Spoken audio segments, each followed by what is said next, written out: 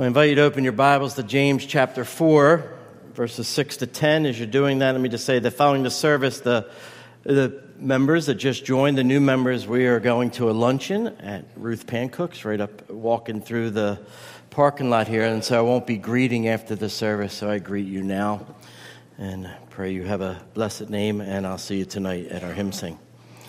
And the members, we'll just go out the front, and you can drive there if you want, but it's probably better just to walk. It's literally at the bottom of the parking lot, so we'll walk over there together. This is God's holy and inner word, verses 6 to 10. But he gives more grace. And therefore it says, God opposes the proud, but gives grace to the humble. Submit yourselves, therefore, to God. Resist the devil, and he will flee from you. Draw near to God, and he will draw near to you. Cleanse your hands, you sinners, and purify your hearts, you double-minded. Be wretched and mourn and weep. Let your laughter be turned to mourning and your joy to gloom. Humble yourselves before the Lord, and he will exalt you. Father, we ask now that you would humble us, and by your Spirit speak to us through your word. And we pray in Christ's name. Amen. Well, last week I mentioned that James taught us, and we discovered in his word, one of the most faith-assuring and at the same time most faith-challenging truths. It's the truth that God Almighty, our sovereign creator of heaven and earth, our heavenly Father, is a jealous God. He tolerates no rival. Scripture says, you shall worship no other God because the Lord whose name is jealous is a jealous God, Exodus 34:14. For the Lord your God is a consuming fire, a jealous God, Deuteronomy 4:24. See, God loves us with such passion that he cannot bear any other love within us that competes with his. Of course, we're to love our spouse, we're to love our children, we're to love our friends and our neighbors. But to set up a competitor with God is an abomination. God is a jealous God. And like a faithful husband, he does not stand and allow us to prostitute ourselves with other worldly lovers. That's why it's so faith assuring. He loves us that much. That's what Scripture teaches. And it's why he gave us the Holy Spirit to draw us into a more intimate relationship with him. He loves us, and he will never let us go. But this is also a faith-challenging truth. See, God's jealousy toward us places a high demand upon us. It's complete and utter devotion is what he's looking for. No affairs with pitiful passions are to be tolerated. No yearning after lesser possessions. No lusting after worldly pleasure. He desires complete devotion. And so it's faith assuring because our God is jealous for us. But it's faith challenging because it demands absolute surrender. Well, if we're going to love God like that, we're going to need at least two things. We're going to need help, and according to our passage, we're going to need humility. We need help. Of course, in and of ourselves, we cannot do this. We cannot will ourselves into some complete devotion, and so we need help. And that's exactly what James says God provides. Look at verse 6. He gives more grace. He gives more grace. You say to me, I don't know if I could ever love like this, Pastor. I mean, I guess I can't be a believer. No. He gives more grace. It seems so overwhelming. He gives more grace. I know, Pastor, my heart, if I were to confess, you would have to say, how can I be a believer with all these worldly passions? He gives more grace. At times, we may even forget as we're walking in this world that we follow God. He gives more grace. He gives grace to the humble. He doesn't just give it to anybody or anyone. That's what the passage says. God opposes the proud, but gives grace to the humble. Now, that's a quote from Proverbs chapter 3, verse 34, and it reinforces James' point that God will provide great grace to overcome all our self-centered lives. Only the humble are in the position to actually receive this grace. See, the proud, they see no need for grace, and God opposes such people. And understand, this is a picture of God placing himself in battle array against those who are proud.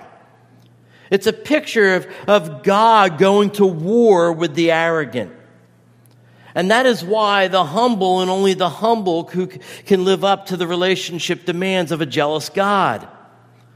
It's because only the humble receive from God the grace needed to live up to that relationship, to live up to those demands. If you're facing a great trial right now, and you say, I don't know how to get through this, I don't know what to do, God's grace will provide. Give you wisdom. Are you struggling with loving someone who makes it impossible to love? Have you ever said that? I've said it to people. I'm sure it's been said to me. I love you, but I don't like you too much right now. Right? Well, God says, humble yourself before me, and I'll give you the grace to love them.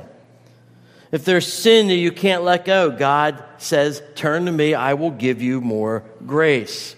Paul said, I have this thorn in my side. He said he couldn't bear it. And then he said, God's grace is sufficient. The hymn writer sang, marvelous grace of our loving Lord, grace that exceeds our sins and our guilt. Yonder on Calvary's mount outpoured, there where the blood of the Lamb was spilt. Grace, grace, God's grace, grace that will pardon and cleanse within. Grace, grace, God's grace, grace that is greater than all my sin. We are great sinners, and God's grace is even greater. Now that truth, that important truth of God's grace is why the word therefore in verse 6 is so important. What he's doing, James is doing, he's connecting God's grace back to everything he has said so far in chapter 4. Think about it. He's saying, therefore, in light of verses 1 and 3, in light of our Christian lust for worldly pleasure, he's saying, therefore, in light of your spiritual adultery, that's what verse 4 says, in light of our propensity to set ourselves as enemies of God, verse 4, in light of God's persistent jealousy for our heart and devotion that we don't always give, verse 5, he gives more grace. Therefore, in light of all those things that would make you think we'd pour out his wrath on us, which is what we deserve, he says, I give more grace. See, God is not reluctant to give you grace when you sin. Rather, because you sin, God gives greater grace. The point, beloved, is never fear going to God for more grace. Never fear that. Oh, I'm such a terrible sinner. He knows that. He knew it before you realized it yourself. Go to him for more grace. Nothing separates you from his grace except one thing, and that is pride. And so lose your pride. You're not as good as you think you are. In fact, you're much worse. So let it go. And don't grovel in your guilt. Is the other extreme. Turn to God for his grace. Look to the cross where the grace of God is found, where the blood of the Lamb was spilt to pardon and cleanse within. Look to him for grace. And so we don't stop with our guilt. I feel guilty. We don't just stop there. We turn to God and we ask for grace. However, we don't stop with grace either. Now, don't misunderstand that. We're to stop here, we wouldn't have the complete picture if we just stopped with grace. But I don't want you to misunderstand it. We still need grace. But James is painting for us a picture that is a complete picture of the Christian life. And remember, the focus is on living a pure life. And it doesn't end with God's grace. It continues with God's grace. Don't make a mistake. You'll never outgrow God's grace, and God's grace is sufficient. But in light of that grace that he gives to you, the humbled sinner, what you have is a responsibility. See, this is what happens often in the New Testament. There's what's called the indicative and the imperative. The indicative is what God has done for us. Apart from us, we don't deserve it. James has already given us that. And now he gives us the imperative, what we're to do in response. That's the command. Notice in verse 7, he says the word therefore again. Submit yourselves therefore before God. And so let's kind of follow James' argument here. He's saying, look, you're a sinner, but God gives more grace.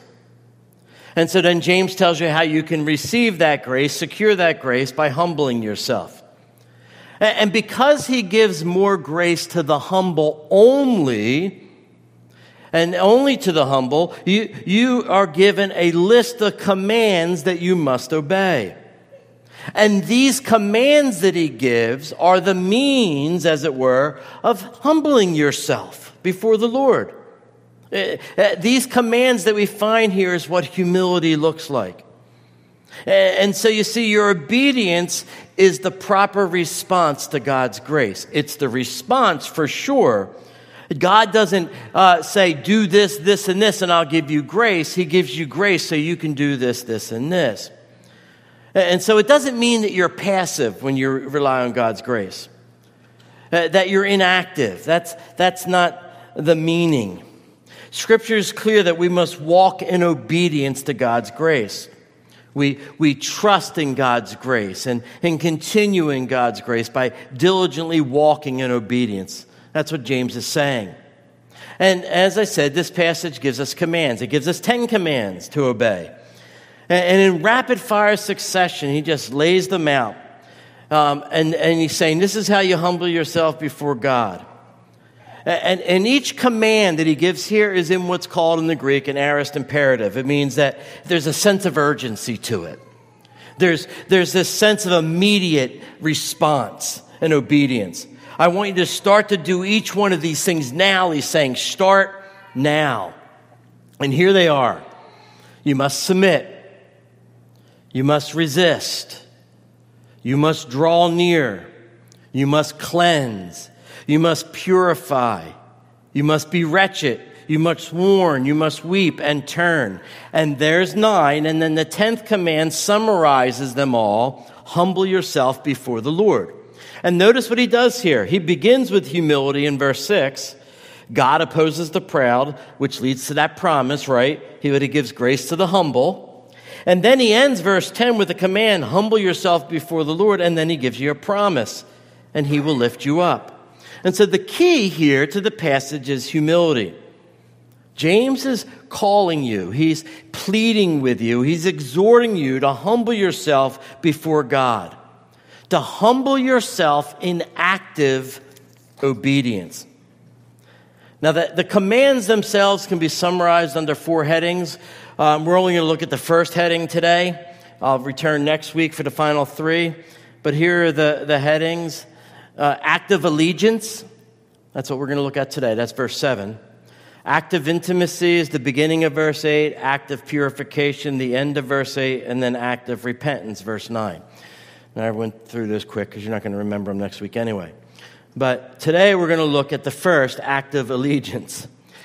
James begins his description of a humble walk with God by commanding what one commentator calls an act of allegiance. And he says, look, there's a 2-step process, as it were. First, we are to submit to God. Submit yourselves, therefore, to God, he says in verse 7. Now, our English word submit doesn't quite communicate the full meaning. We get the idea of surrender, right? You submit, I surrender. In boxing sports or in MMA, if you submit, you've surrendered, you lost the match. And that's the idea we have when we're passive. We cannot do anything. But actually, in the Greek, it's an enlistment language. It means to align oneself under the authority of another. That's what the word means, to submit to one's control, to get into your proper rank. It's the image of an army that is in an orderly arrangement under their commanding officer. And I shared in the first service, let me share a similar image. I don't know if you have seen or not seen the Godfather trilogy. It was mandatory watching in my Italian household. And in the third Godfather movie, there is a nephew of the Godfather, and he really depicts exactly what James is saying here. I don't think that was their intention, but I think this is what happened. A man named Vincent Mancini, he's the nephew of the Godfather, and he comes in and he bows down and he kisses the Godfather's ring, and he says, "I am your son, command me in all things." What he's doing is he's aligning himself with the Godfather's family. And that's what James is driving at. We need to bow down. Psalm 2 says, kiss the Son lest he be angry. We need to bow down and kiss the Son, and we must swear our allegiance. I am your child, command me in all things. Now, unconditional surrender is the only way to complete victory. We need to remember he is the commander and we are the soldier. He is the Lord and we are the servants. And you must have no doubt in your mind whose side you're on. In the Godfather movies, that cost you your life. In the Christian world, it can cost you eternal life. Both outwardly and inwardly, you are to submit to God's control. Both outwardly and inwardly. And sometimes we do it outwardly and not inwardly. There's a story of a little boy who got punished by his mother, and he wasn't standing during the hymns. And she was very upset. She demanded that he stand up, and this was his response. Mom, I am standing on the outside, but I am sitting on the inside. And see, is that us? I'm standing up here preaching the word. I'm standing to sing the praises of the Lord. But am I sitting on the inside? Is your heart, is my heart, is our whole heart devoted to the Lord? You need to align yourself with both God, outwardly and inwardly. In order to submit to God, you must bow before him and honestly say from your heart of hearts, take my life and let it be consecrated, Lord, to thee. That's how Job submitted. Remember what happened to Job? You remember the book of Job? He lost everything. And all was left him and his wife, and she wasn't too happy with him. And it says, he says, the Lord gives and the Lord taketh away. Blessed be the name of the Lord. Lost everything. And he says, blessed be the name of the Lord. Remember Mary? An angel of the Lord comes to this teenage girl and tells her, you're about to bear the Son of God. She's a virgin. And she's confronted with that reality, something that was humanly impossible. As we know, she says, behold, I'm the servant of the Lord. Let it be to me according to your word. Complete submission. Ultimately, if you want to know what submission looks like, the kind that James is calling us to, all you have to do is turn to the Garden of Gethsemane. Jesus is there before the moment that he will endure the cross. He's sweating great drops of blood. He's in agony over the prospect that he's going to have to bear the sin of his sheep. He's going to be forsaken by God. And he cries out to God, Father, if you are willing, remove this cup from me. In his humanity, Christ is crying out, I know what I'm about to endure, and I don't want to endure it. If you can remove it, nevertheless, not my will, but yours be done. To submit to God, you must bow before him and honestly say, not my will, but yours be done. Are you able to do that? When something or someone precious to you is lost, are you able to say with Job, the Lord gives and the Lord taketh away, blessed be the name of the Lord? When the demand that God places on you in life seems impossible for you to fulfill, are you able to say with Mary, behold, I am the servant of the Lord, let it be to me according to your word? When God seems distant and the burden that you're called to bear weighs on you like a millstone around your neck, are you able to say with Jesus, not my will, but yours be done? See, when you can do that, that's when you truly know you've submitted to God. When you're completely dependent upon him in all circumstances and in all things. See, that's why God opposes the proud. See, pride is a claim to independence. The proud say, I'm the master of my own fate and the captain of my own soul. I don't know how many times after I got saved out of the lifestyle I was in, unbelievers, people that were my friends in the past, made the comment to me that faith in Christ is just a crutch to help the weak stand. They say, I can think on my own. I don't need some dusty old book or someone to preach to me. They've said it to me. The gospel is for people who can't think for themselves, they've said. They always need someone to guide them. They can't do it on their own. So how do you respond to that? How do you defend the faith? This is how I defend it. Yep, you're correct. I need the Bible. I need a guide. I need the preaching of the word. I need the gospel. I need the grace of God. I need prayer. I need to think God's thoughts after him, never trusting in myself and my own thinking. He is right. She is right. Whoever says that they are right. See, when you think for yourself, when you set yourself up as your own God, you actually make yourself a fool and an enemy of God. You align your life with the devil. That's what Satan did. That's what he got Adam and Eve to do, to think their thoughts after themselves, not after God. And James is saying, look, may that never be. We need to align ourselves with God. We need to submit to God. And so that's the first point, submit to God. Second, this act of allegiance. First we submit and then we resist the devil. Look at verse 7, resist the devil. We don't align with the devil as those with pride do. We resist the devil. And this is a military term, like the earlier term. It means to oppose, to withstand, to set oneself up against. You're not taking the war into the enemy's camp. You're manning your defenses. Never underestimate the power of Satan.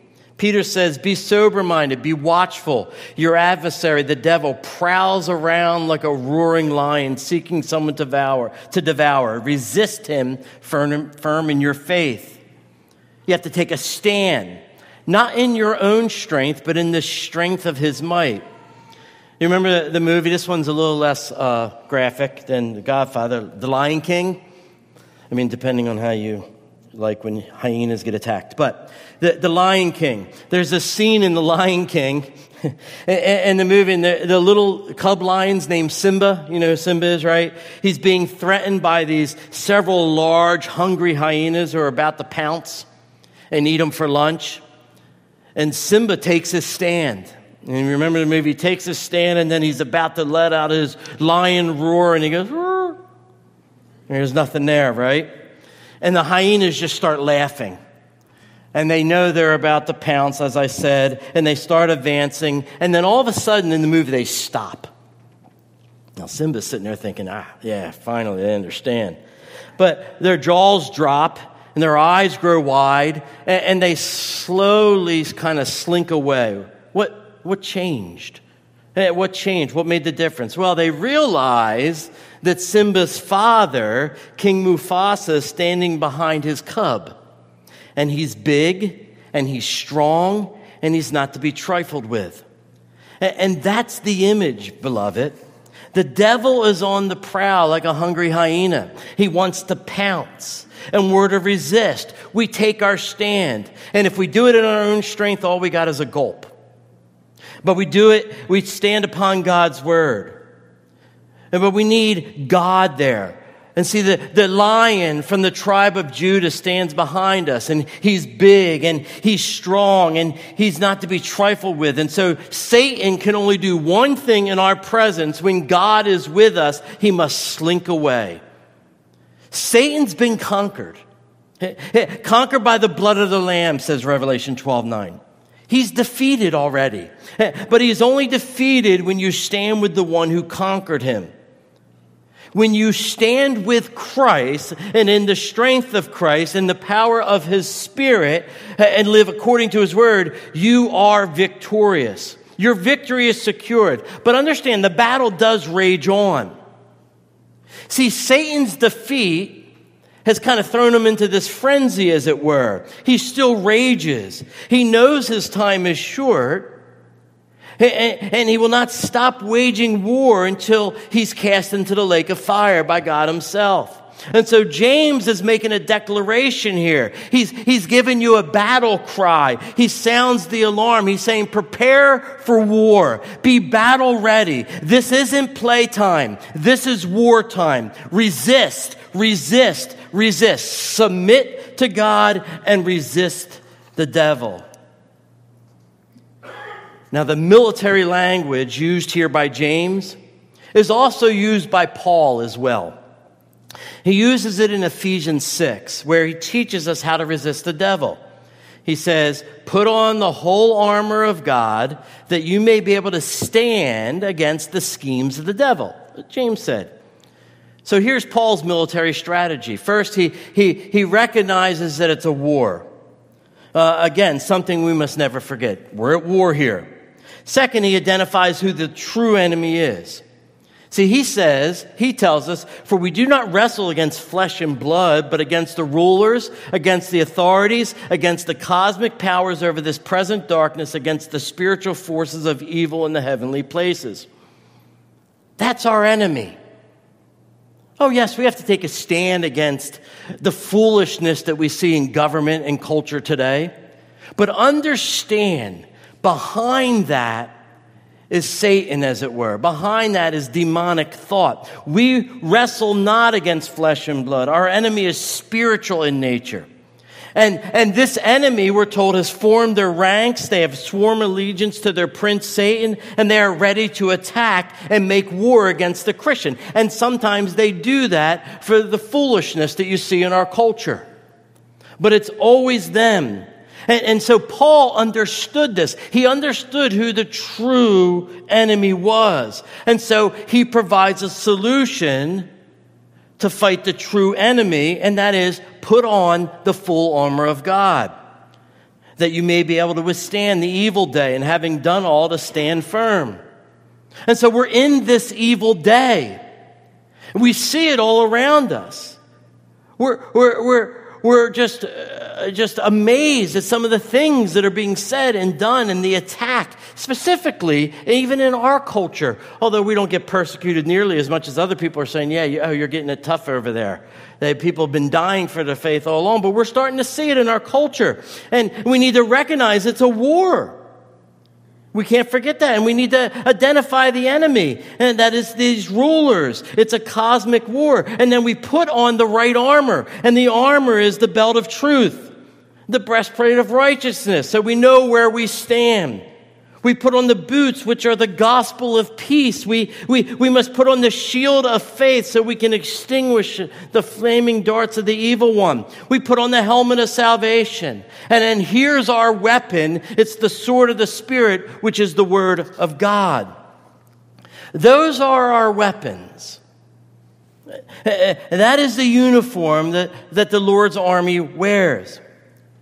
One writer said, when we resist dressed for battle with the garments of truth, righteousness, faith, salvation, and the word of God, Satan knows whose side we are on, and he will flee.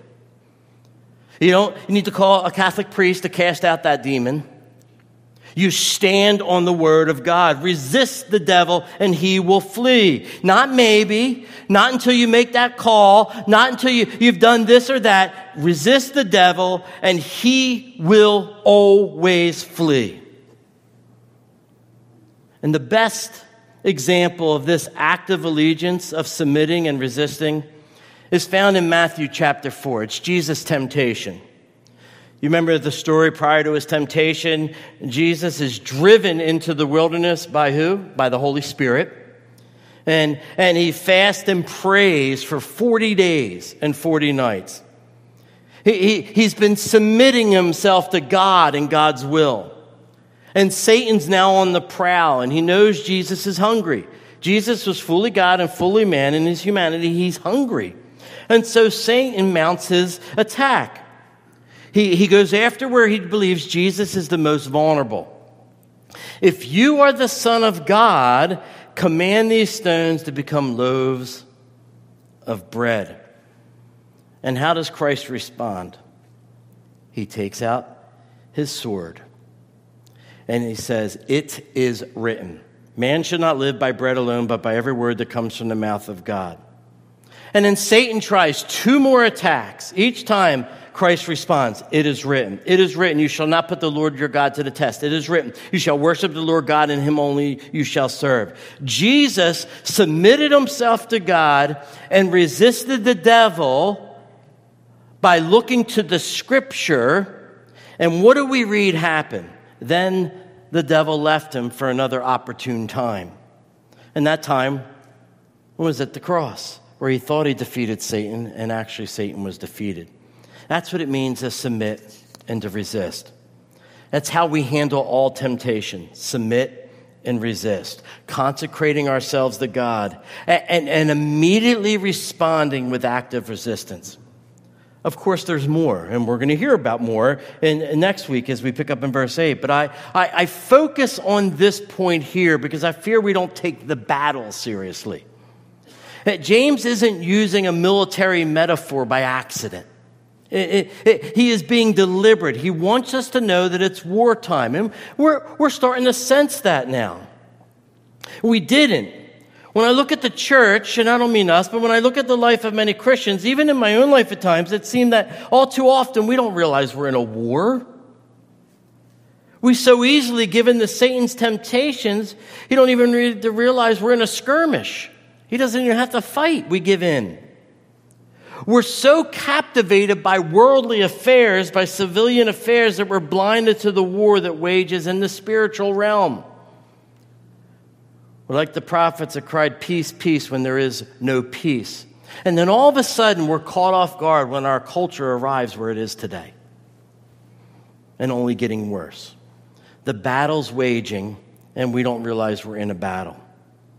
Can you imagine a soldier all of a sudden just perplexed?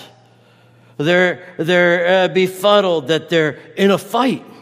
What's going on? No, they're a soldier. That's why they were sent in the first place. The fight is not the problem, beloved. The fight is evidence that God's grace is at work in your life, that you have been enlisted. You need not be surprised by the fight. Rather, you need to do what? Humble yourself, turn to God, ask for more grace, and He will lift you up. He will give you the victory. Now, I'll close with this. Let me just say this. If you've never sensed the battle, of course, like people in countries where people are persecuted, they sense it a little bit more. But if you've never sensed the battle, without or within, if you've never entered the fray, chances are you actually haven't enlisted. You're here, but you really haven't put on the armor of God because you're not part of the army. You never experienced God's grace in the first place. Satan doesn't go to battle with his own troops. He has no need to devour you. He already has you as his prisoner. And so, to the non-believer here, whoever you may be, if you're here or watching, I say, choose today whom you're going to serve. Today, now. Now's the time to choose. You have to make a decision. Now's the time to pledge your allegiance. James says, humble yourself before the Lord and He will lift you up. God opposes the proud. Oh, I can do it on my own. God opposes you just by that statement alone. There's many other reasons I could go into. We don't have that kind of time. But just that statement alone, that I can do it. I will get it. I had somebody say to me once, well, God will need me someday, and then I'll follow Him. God does not need you at all. He may use you, but He doesn't need you. God opposes people to think like that. He literally goes to war with them. And believe me, now you may snicker, now you may laugh, but a day will come when the lion will roar. A day will come when God Himself will pour out His wrath. And you don't want to be the person who said the gospel is for people who can't think for themselves. And so turn to Christ before it's too late. Believe, submit, and resist. Let's pray. Father, we as believers struggle with seeing the war, enjoying the things of this world, and not listening spiritually, as it were, not digging in your word and seeing what's going on around us. And now it's getting more blatant. And so I pray, Father, that we would put on the full armor of God, that we would submit ourselves to you, that we would resist these temptations, we would resist the devil, and that, Father, that we would take up your word in advance. In Christ's name, amen.